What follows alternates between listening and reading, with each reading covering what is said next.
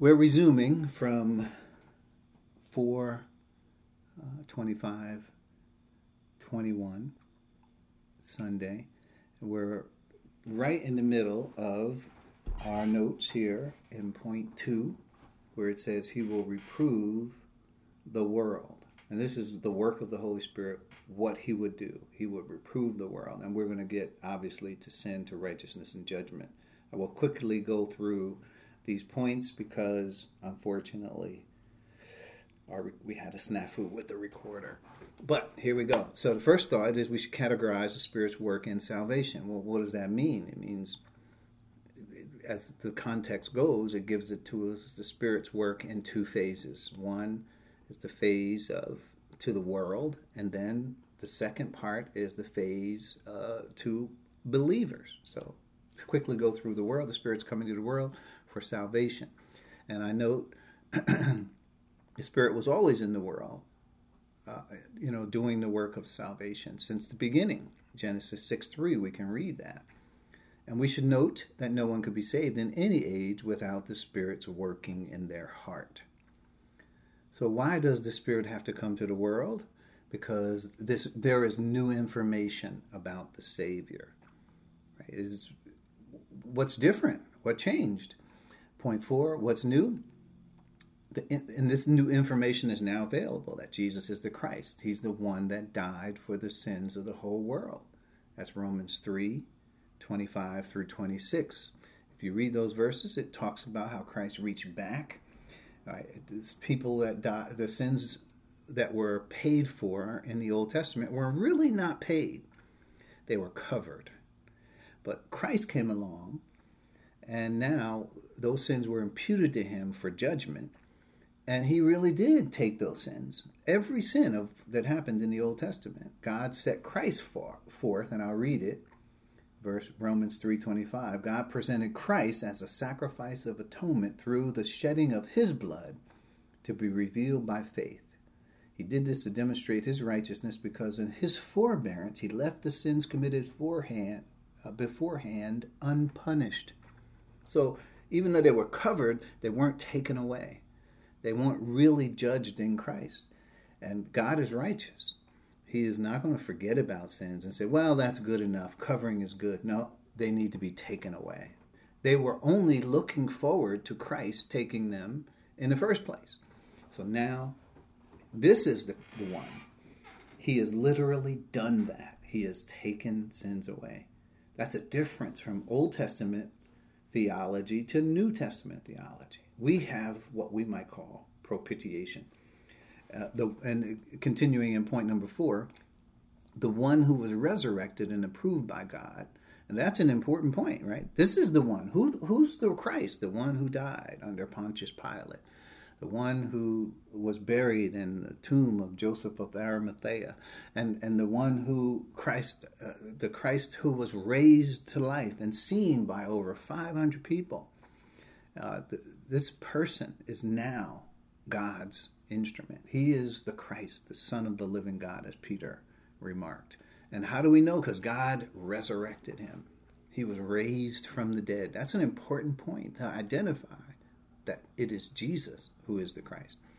And he is our propitiation for our sins. And that's 1 John 2:2, where it says that he is the propitiation for our sins, and not for ours only, but for the sins of the whole world. So that even talks about future. So not only do we have past Christ, we look back to the past, sins that were left in his forbearance, he left unpunished. He had to take care of all of those. And then all the sins that would happen in the whole world have to be imputed to Christ and judged. And all of that happened on the cross. So it's not like, oh, it will happen. It happened. This is the reality. So now, this is new information. We're not just talking about a Christ who is to come. We're talking about a Christ who came. And now there is no other name given among men under heaven whereby we must be saved. And that is the Lord Jesus Christ. That's why the Holy Spirit has to come now and not only reiterate what salvation is and the fact that we're born spiritually dead, and et cetera, et cetera. But he has to now point people to the Christ who came and did all of those things, right? Fulfilled all righteousness, and now is the focal point of salvation for all mankind, right? That's what's important. And point number 5, the new ministries of the Spirit for salvation to the world.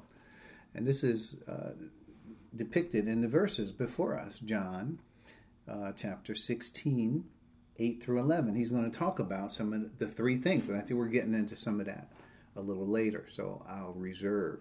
But where did we find this in context?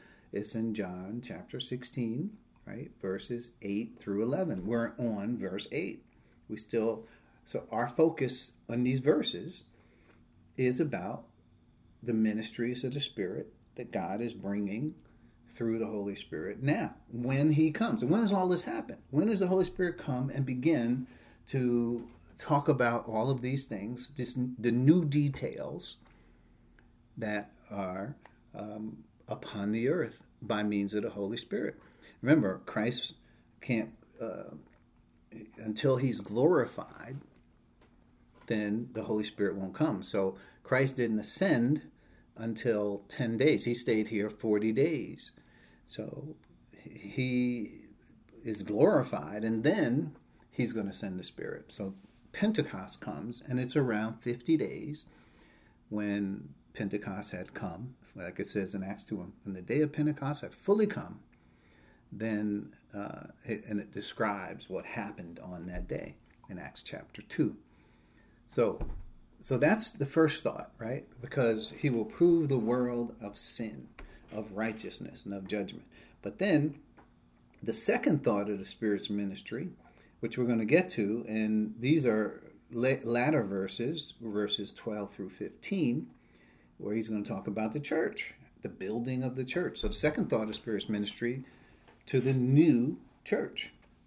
We'll get to that. I'm sort of outlining it here for you. So the first thought is primarily the information is about the new hidden age. And that's Ephesians 3, 2 through 4. I mean, think about it. This is information that we need. If God is revealing this information, his eternal purpose, all that, where he prior to this, he had hid this information. This is certainly something for us to ponder. Ephesians 3, 2 through 4 says, "Surely you have heard about the administration of God's grace that was given to me for you.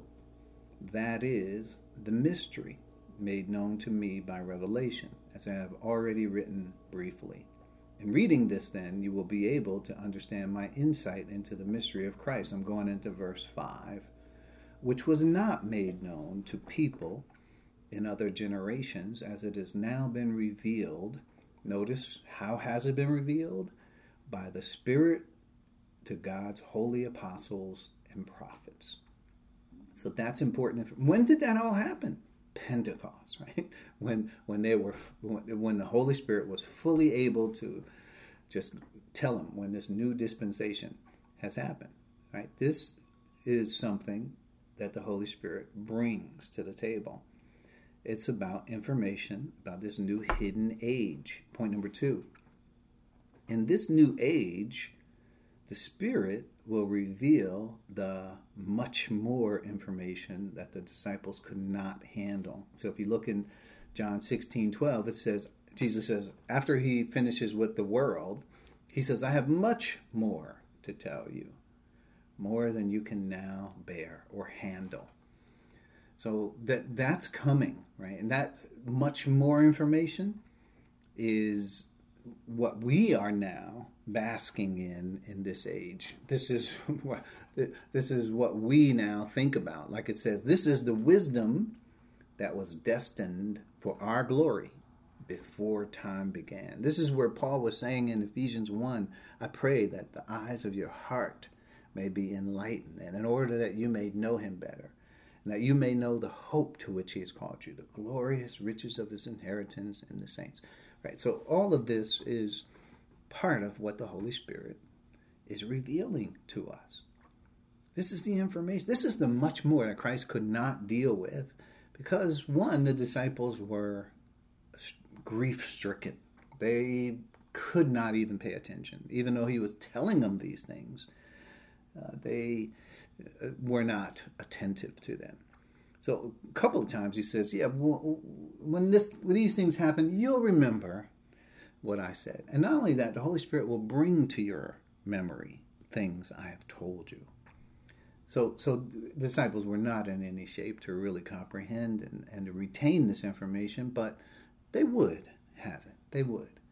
So point number 3, this new information, which for ages past was kept hidden in God, who created all things, right? This is what this new information, it was kept hidden. We already saw in verse 5, it says, which was not made known to people in other generations as it has now been revealed. This is Ephesians 3:5. But then later in Ephesians, it tells us that not only was it kept from people, but obviously it was hid in God.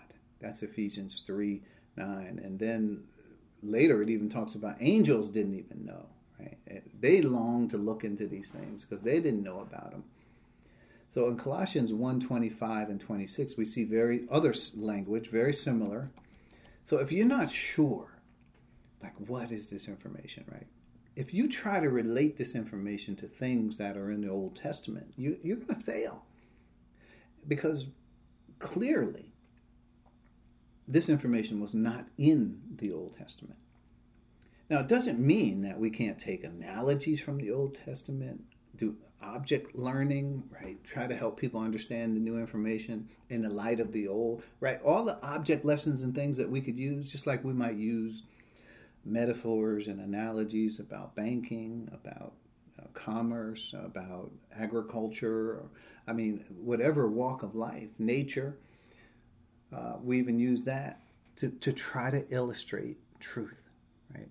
In fact, a good example was, as I was preparing some of this, I happen to have Microsoft Word, and you can set your Microsoft Word to automatically save, right? So every time you do something, it takes a couple seconds, and boom, it's automatically saved. You don't ever have to worry about backing up this or that. So if you look in the top border, if I were to make a change in the document, it says saving, and it has 3 dots, and then it'll say saved.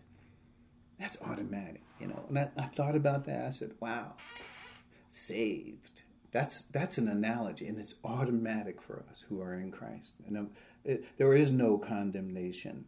What is my status at all times? Saved. Did I do it? No. God did it. He's the one who saved me.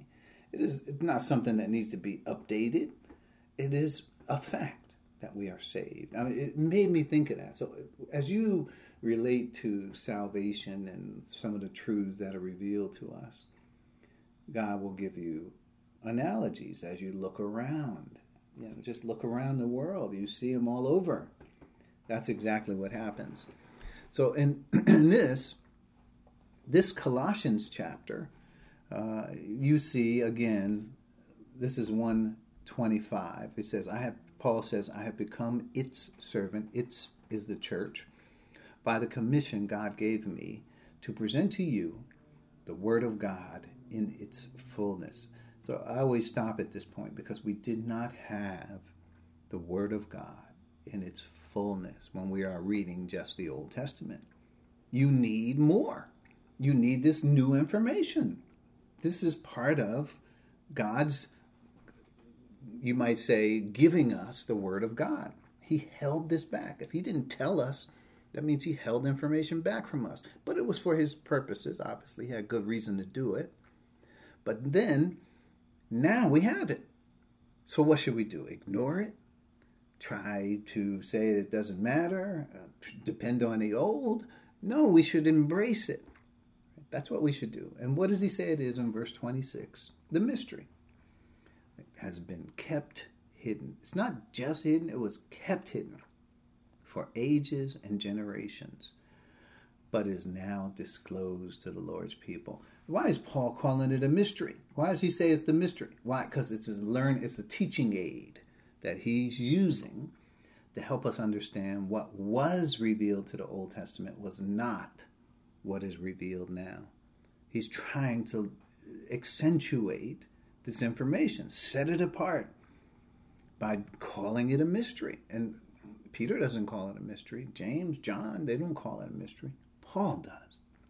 And it's his way of teaching. This is, we're just talking about, looking in the world and seeing metaphors, seeing ways to look at truth. And Paul did. Through Paul's eyes, he said, hey, it's just like this mystery, right? Nobody knew it. It was hidden. And now it is revealed. It's disclosed to the Lord's people. Now, we should note that the Lord knows what the mystery is. He kept it hidden. Now he disclosed it. But a lot of Christians still don't know it. It's a problem. They are still looking in the Old Testament for wisdom, knowledge, and direction in their lives. They're not looking to what God has for the church. In fact, like we said earlier in Ephesians chapter 3, God is, even the angels now are looking into the mystery. They're learning from the church what the mystery is. And they're seeing it for the first time. I would venture to say angels know more about the mystery than a lot of the people in the church. And I hate to say it, I'm going to go another step forward and say Satan knows more about the mystery than a lot of the Christians in the church. Because he's the enemy. He's trying to fight it. He hates it. But he knows about it. He understands that's what God's plan is. So what is he trying to do? Overturn God's plan. Confuse those who are on the ground.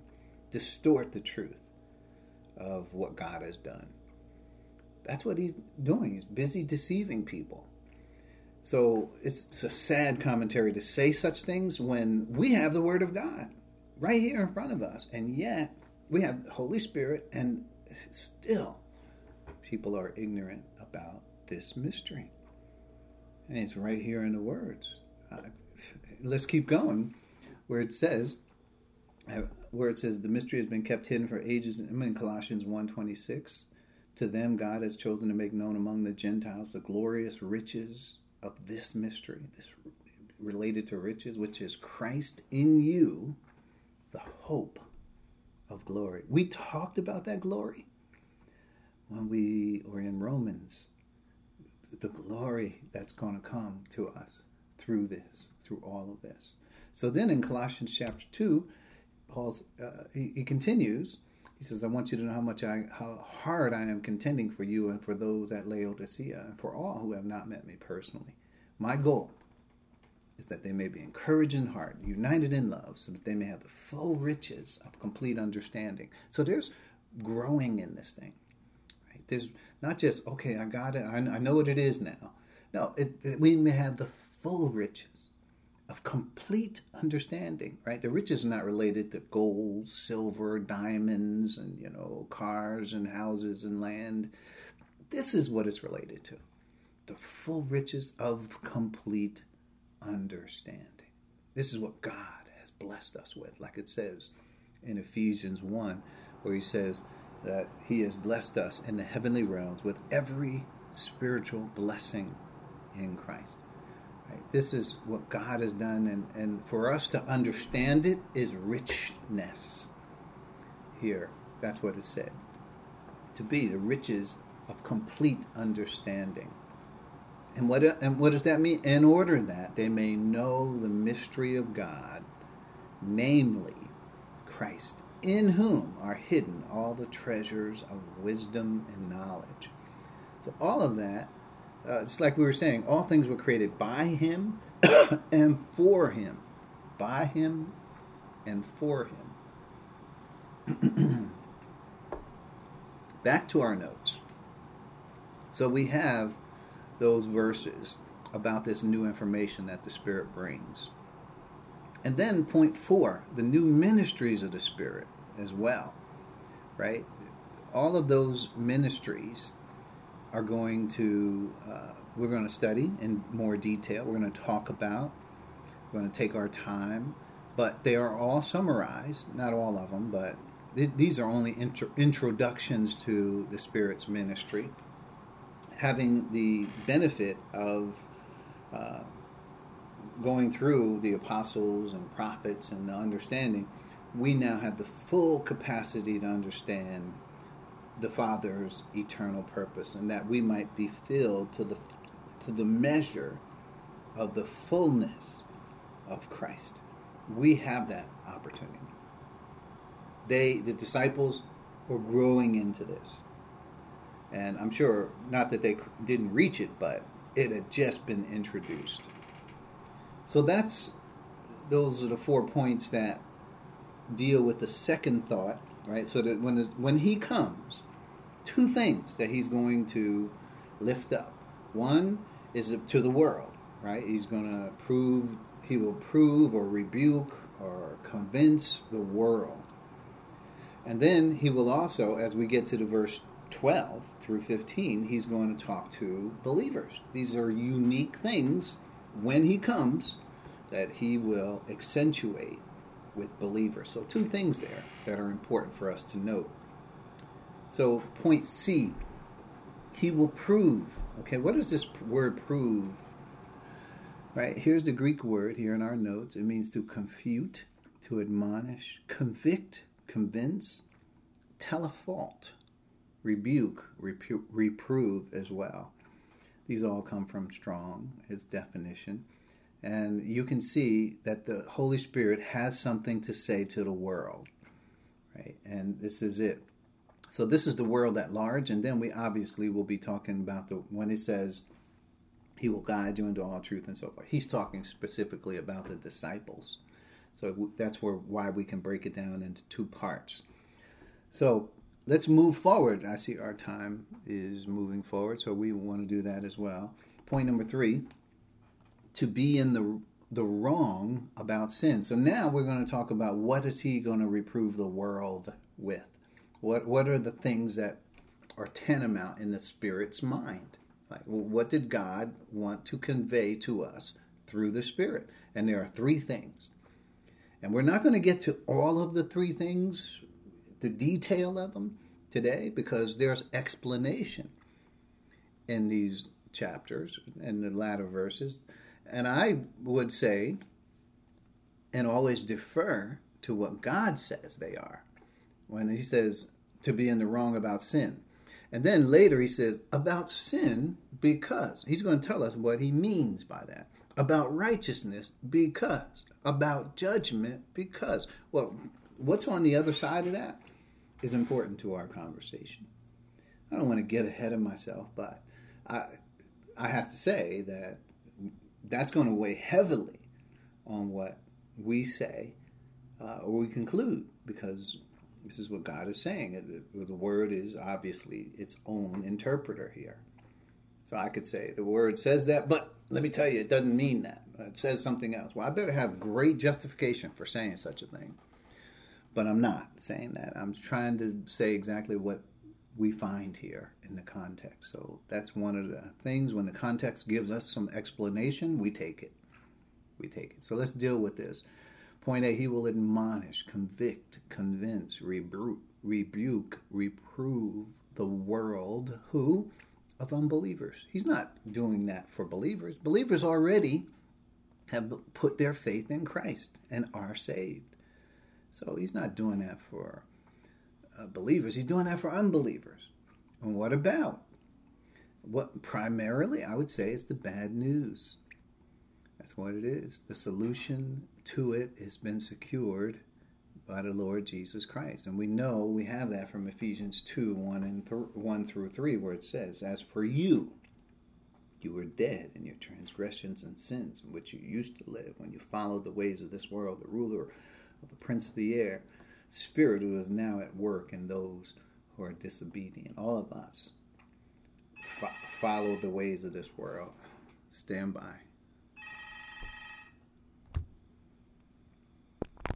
Continuing where we left off, we're resuming, and so what we are seeing is point 3. This is where we are, point number 3, And we're talking about he will admonish, convict, convince, rebuke, reprove the world of unbelievers. What about the bad news, right? That's what it is. And I was just quoting Ephesians 2, 1 through 3.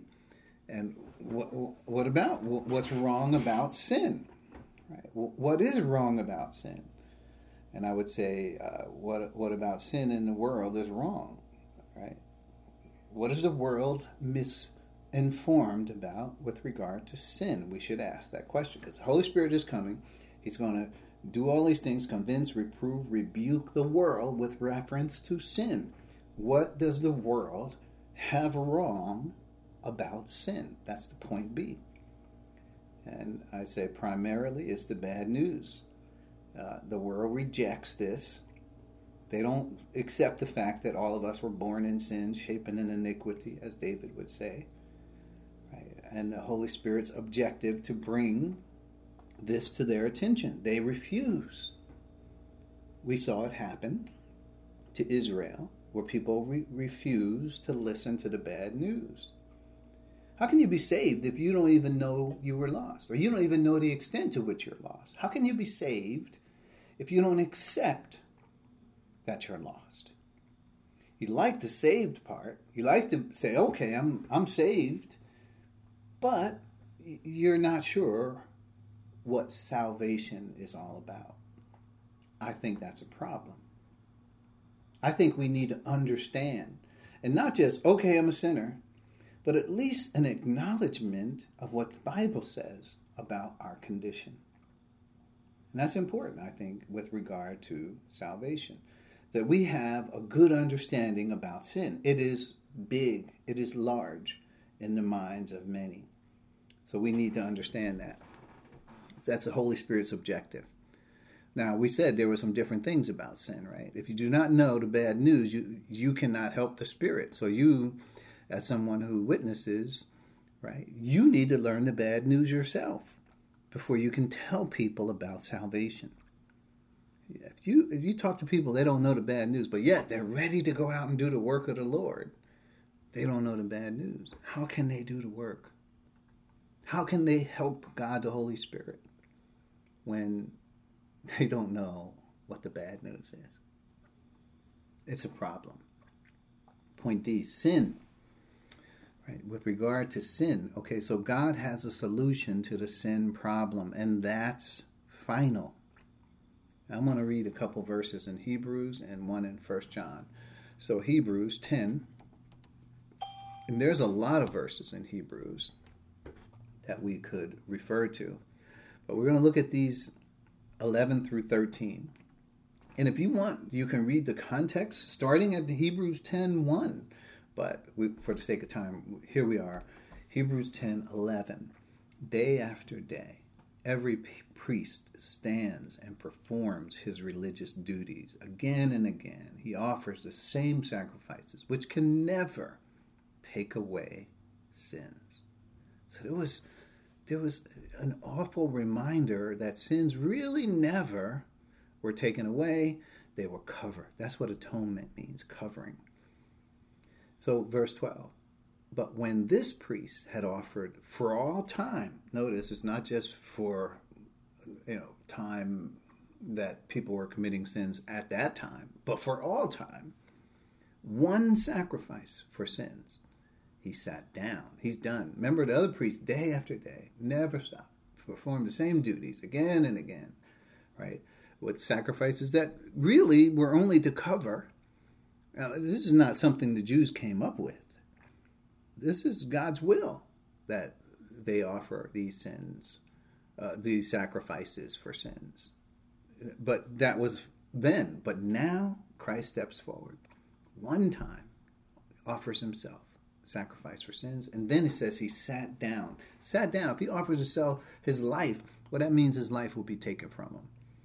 There was no animal that survived the sacrifice. All of the animals died that were sacrificed for sins. And so did Christ. He wasn't an animal. He was a human being. He died. So this verse also says for him to sit down says that he has to be resurrected. It says he sat down at the right hand of God, not only resurrected, but ascended and seated in heaven. Right? And since that time, verse 13, he waits for his enemies to be made his footstool. So now he's still waiting for the consummation of all things, which we should be waiting for. We should be thinking about as well. Like these things that are what's next. This is what's next. Just like Christ is waiting, we're waiting. Right? It's not over. So just to know that. And then 1 John 2 and 2. Right? I don't know how many times we read that one, but I'm going to turn to it again. 1 John 2, verse 2. He, Christ, is the atoning sacrifice for our sins. And not ours only. Not only for ours, but also for the sins of the whole world. If we say the whole world, that is future as well. It's from the time the first sin was committed, that would be Adam, to the last sin in the millennium to be committed. We don't know who that is going to be. But for all time, for every sin that was ever committed on the earth, Christ is the propitiation. Atoning sacrifice means not just, well, he died. It means that the Father is satisfied with the work of Christ in our behalf. He's satisfied with the work of Christ in the judgment of the sins of the whole world. Everybody. Not just Jews. Everybody in the whole world. So that says that that's a solution. And then there are a lot of other verses I could bring forward. And I know you probably are thinking of some. But what I would say is that is a final answer to this. That answer can never be improved on. There's nothing more that needs to be said about that all of our sins were never imputed to us. They were imputed to Christ for judgment, right? God did not count our sins against us. There's a lot more we could say to this. But what we should know is that sins are final. That's it. So point E, since Christ was judged for all our sins, can we be judged for them too? Now, it seems like religious people want to be judged for their sins. And their judgment in their mind is, well, life is hard because of my sins.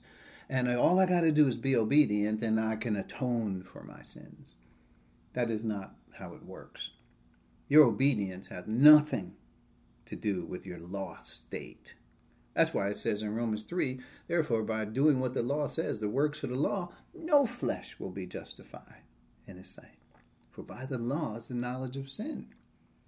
We can't be justified by keeping the law. We're dead in our transgressions and sins. We're dead before God. That's how he sees us. So trying to be obedient, that's the wrong course of action. And, that was my experience too. When I think about how I thought about sin and there's so many areas you could, go astray here.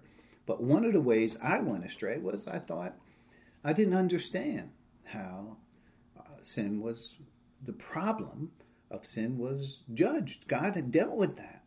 It's not something that continues on and on, right? And and this one point, right? And this is what I used to say. I remember when I was trying to finally understand it. I said, wait a minute. If Christ was judged for all of my sins, why is it in my theology, which it was at the time, that I might have to still be judged for them, right? If I don't confess them or repent of them or something, I might be judged for those sins. So, but Christ was supposedly judged for those sins. So then I said, okay, wait a minute. Either I'm going to trust the fact that Christ was judged for my sins, or I was going to not trust that and say that I must stand responsible for my sins. And I remember struggling with that thought. And then I even, once I got on the one side of it, and I said, well, I want to believe God. I want to believe God that Christ is the judgment for my sins. Well, what about, can I be judged for them? I said, well, if I'm judged for sins, that means whatever Christ did, it wasn't good enough. It obviously, if the Father still needed to judge me for something, whatever Christ did wasn't complete. It wasn't full. But the scriptures don't support that idea. The scriptures are on the other side of that. He is the propitiation. God, he's the satisfaction of the justice of God for my sins. I stand justified in Christ. And yet, so this was all in my mind. This was my experience. So wait a minute. I can't be saying Christ's work is not good enough. Isn't the Bible saying it is? He was resurrected, all that, right? He's propitiation. He died for our sins. That's good. Why am I entering the work of God with my puny works? So the world does not have or believe that there is a final answer to the sin problem. So when he says about sin, and we're going to get to what the writer here says, what John is saying, but I'm going to move forward in our notes because we got a lot more to talk about. So point number 4, and righteousness and judgment. So he will prove the world of sin, what is wrong about sin or concerning sin, and righteousness and judgment. So what about righteousness? So this is where John deals with righteousness here. It's, as far as John is concerned, the Holy Spirit is coming. 3 things are on his mind: sin, righteousness, and judgment. And he knows that when the Holy Spirit comes, he's going to rebuke, convict, prove the world guilty with regard to these things. Now, obviously, the world is guilty with regard to these things because of what Adam did. But because we were talking about, like we went to this whole thing about, can we truly help the Holy Spirit if we don't know what the bad news is? And we cannot. We're ineffective and impudent when it comes to trying to help God, the Holy Spirit, get people saved when we don't know the bad news. So that's why 3 things that are mentioned here are lifting up, accentuating the things that the Holy Spirit is going after every person who is unsaved about these 3 things. Do you want to help God? Do you want to help them? Then this is where you need help, because this is where God, the Holy Spirit, is helping people understand. Okay, so that's the first thought is, what about righteousness and judgment, right? What about that? So Christ has much more to tell us through the Apostle Paul, quote, "For in this gospel, the righteousness of God is revealed, a righteousness that is by faith from first to last." That's Romans 1:17. And then, so when we talk about righteousness, Paul nails it. The Apostle Paul is very clear. And what I like about that verse 17 is Paul says, listen, I'm going to tell you about salvation, but you know what I'm going to tell you? About how important righteousness is to God with regard to salvation. That's what we need to know. That's what you need to know. You need to make sure you understand. So this is where Paul deals with in Romans 1:17. He says a righteousness that is revealed in the gospel, and he's going to tell us all about it. And then in 3, he really breaks it down, verses 19 through 24, Romans 3. I'll turn to it. Excuse me. 19 through 24. Now we know that whatever the law says, it says to those who are under the law. So that, now first of all, whenever we talk about the law in the Bible, let's just put this to bed. Whenever we talk about the law, we're talking about the Jews. The Gentiles didn't have the law. When God called Israel out of Egypt, right? They were slaves in Egypt, and he called them as a nation. And who did he give them the words to? This nation, Israel. He never went to all the nations and said, these are the laws that you have to obey. No, they didn't. So whenever you see conversations here about the law, go to Galatians, whatever, he's talking about The Mosaic law, the Jews, what they got at Mount Sinai. So let's just not think, okay, this is moral behavior. And I know people are like, well, you must be moral. God expects everybody to be moral. This is not the point.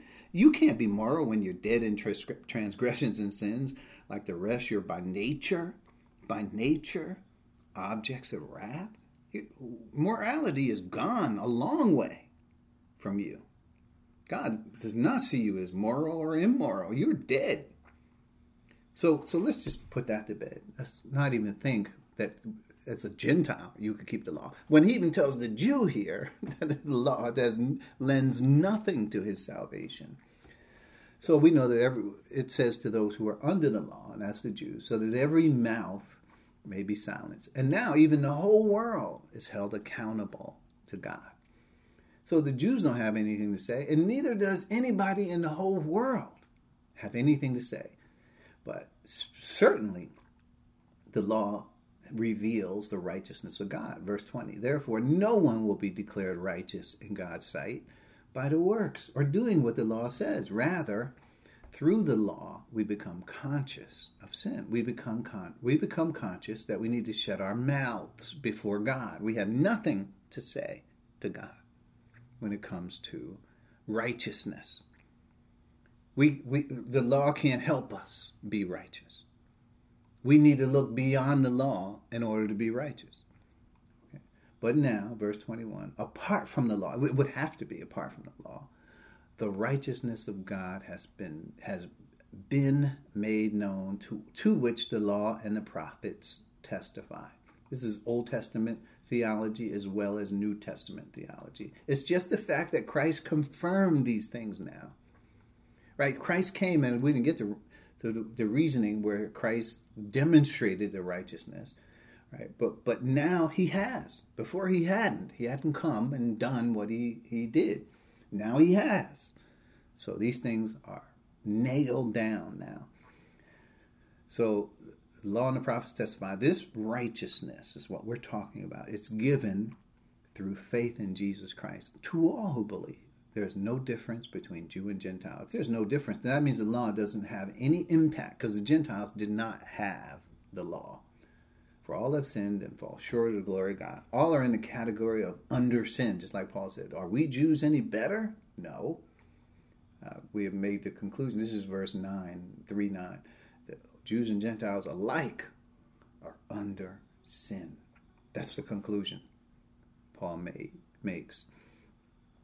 He says, verse 24, and all are justified freely by the grace, his grace, through the redemption that came by Christ Jesus. That's it. That's how we have become righteous. Right? There's no other way that it can happen, and it's not even logical to think that there is another way. Point B, the important matter of righteousness before God is settled forever in Christ, which we just dealt with. 2 Corinthians 5 says that he has taken our sins and he has given us his perfect righteousness. He lived a perfect life. That's the credit that we can get.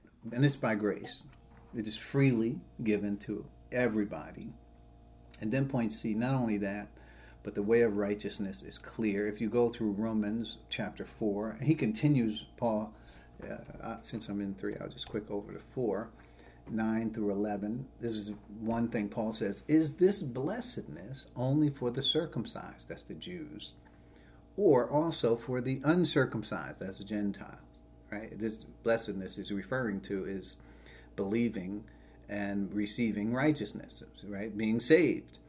We have been saying that Abraham's faith was credited to him as righteousness, right? His faith. Under what circumstances was it credited? Was it after he was circumcised or before? It was not after, but before. So the point that he's making was, it has nothing to do with the law. Nothing whatsoever to do with the law. This is Abraham being justified. Well, God did tell Abraham to be circumcised, and the circumcision was a part of this covenant that he had entered into with God. However, none of that was on the table when Abraham believed and was saved and justified forever. So we just need to put that to bed. We really do need to put a lot of these arguments to bed.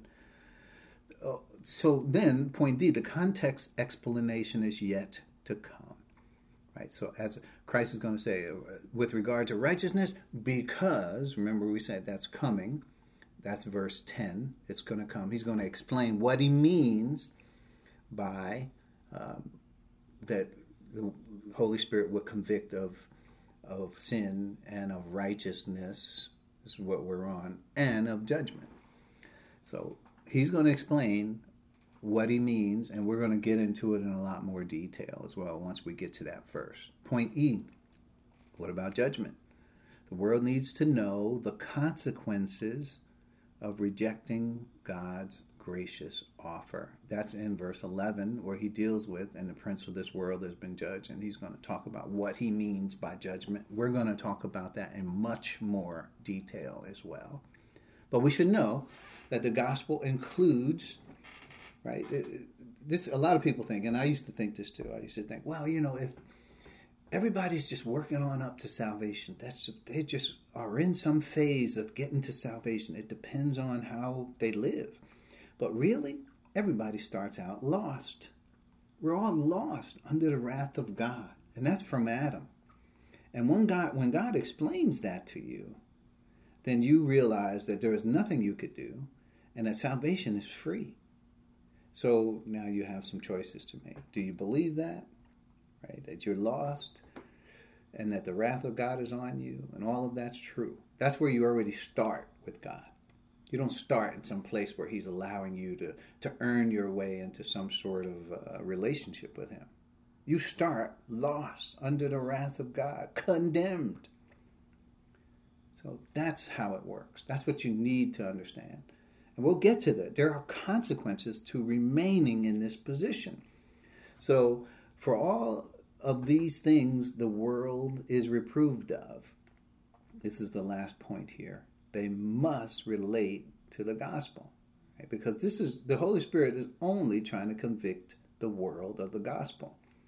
The Holy Spirit is not trying to get the world into some self-help group. The world is already lost, condemned, that's it. Right? So the best thing that God the Holy Spirit will do for them is going to be related to the gospel, which is to save them. That is the highest goal that we can think of for God to think of. This is his thought. It is about salvation, that they might be saved. It is sin, righteousness, and judgment. He deals with three things. So I'm going to close with John 3 and 36. We're going to have to close. I know our time is over. John 3, 36. Whoever believes in the Son has eternal life. Now, believing in the Son is not something you came to on your own. It is something that you were enlightened and you came to through the working of God the Holy Spirit in your life. But this is a statement of fact. Whoever believes in the Son, the statement of fact is they have eternal life. They possess it. But whoever rejects the Son, and that word is not just doesn't believe, it means he refuses to believe the Son, will not see life. They are not like, I got half life and I'm working on up to it. Nope. They're still under the wrath of God. Guess what? They understand what the Holy Spirit has said, but they reject it. They refuse to believe it. So he will not see life. They won't get this eternal life that we just mentioned in the first part of the verse. For God's wrath. It says for. It didn't say God's wrath will come upon them. It remains on them. They were already under the wrath of God. They never got out of the wrath of God. God's wrath remains on them. They refused God's gracious offer. And that's the result. They stay in the place that they were born in from Adam. Not that they didn't know, but it's that they didn't care. They didn't. They refused for whatever reason you could put as to why they refused it. It's on them to refuse it. They refuse to believe in Christ. We're going to continue with this thought and with the working of the Holy Spirit, which I said is the most momentous thing that has happened in this world. Well, of course, man would not say that. But we who understand the impact, the implications, the significance of the Spirit certainly understand what God is doing now by bringing these many sons into glory. Let's bow our heads as we close. Father, thank you so much for this time we have. We're so grateful for what you've called us to. There's nothing we could have done to put ourselves in that number that you chose in him before the creation of the world. All we can do is sit back and be thankful, grateful, and to show our appreciation through our knowledge and love. So, Father, we pray for wisdom so that we can know how to walk in this world, so we can navigate properly.